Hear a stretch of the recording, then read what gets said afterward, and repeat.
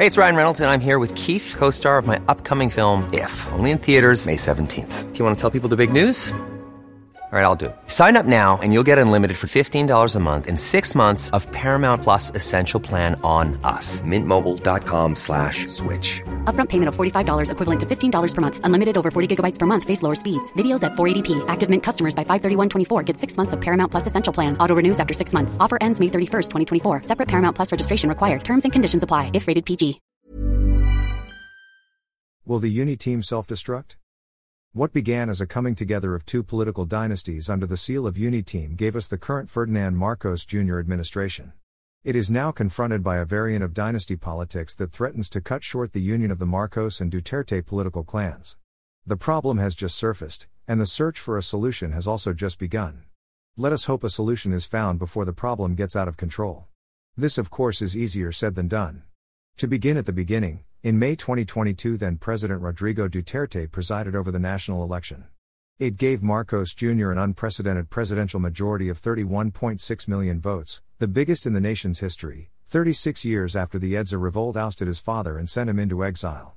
Vice President Sara Duterte, Rodrigo Duterte's daughter, got more votes than Marcos Jr. This gave everyone the impression that it was Duterte that carried Marcos in the election, rather than the other way around, and that the Uni team was destined to endure beyond Marcos Jr.'s 6-year term.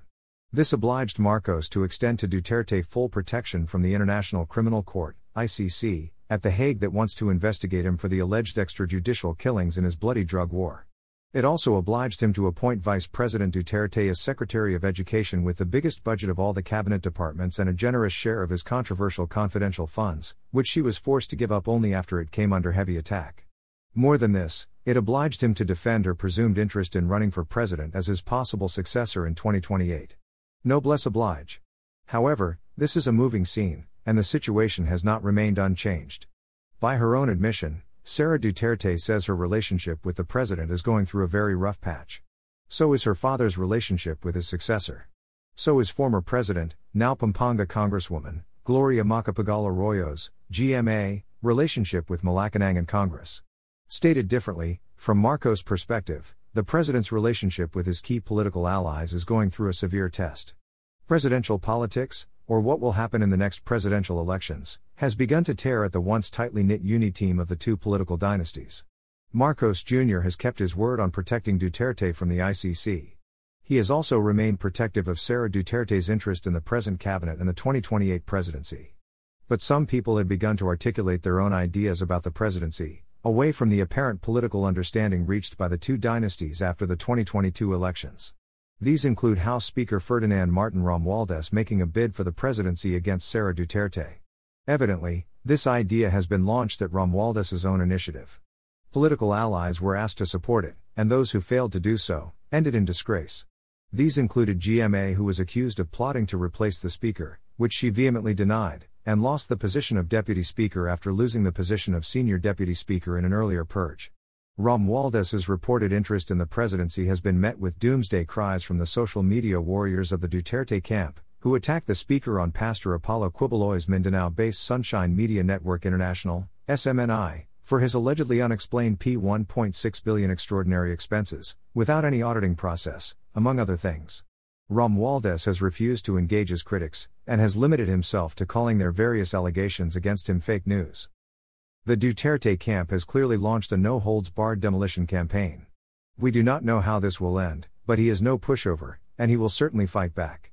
As a businessman, he is one of the richest around his first cousin. As leader of the House, he is in control of the multi-trillion peso power of the purse budget, and is certainly the most powerful member of Congress. As a constant official companion of the president, he has established a ubiquitous physical presence beside Marcos Jr. whether here or abroad. Simply by allowing him to be photographed with the president everywhere, Marcos Jr. is in fact telling everybody that if they want to see political continuity in the country after his term, they should turn to Romualdez.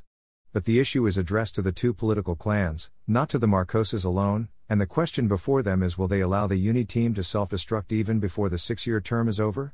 Allowing Martin Romualdez to fight it out with Sara Duterte will certainly ensure self-destruction, whoever wins, but supporting a Sara Duterte/Amy Marcos tandem could certainly extend the Uni team's political existence. fstat@gmail.com. Hi, this is Craig Robinson from Ways to Win, and support for this podcast comes from Invesco QQQ, the official ETF of the NCAA. The future isn't scary. Not realizing its potential, however, could be. Just like on the recruiting trail, I've seen potential come in many forms as a coach. Learn more at Invesco.com/QQQ. Let's rethink possibility. Invesco Distributors, Inc.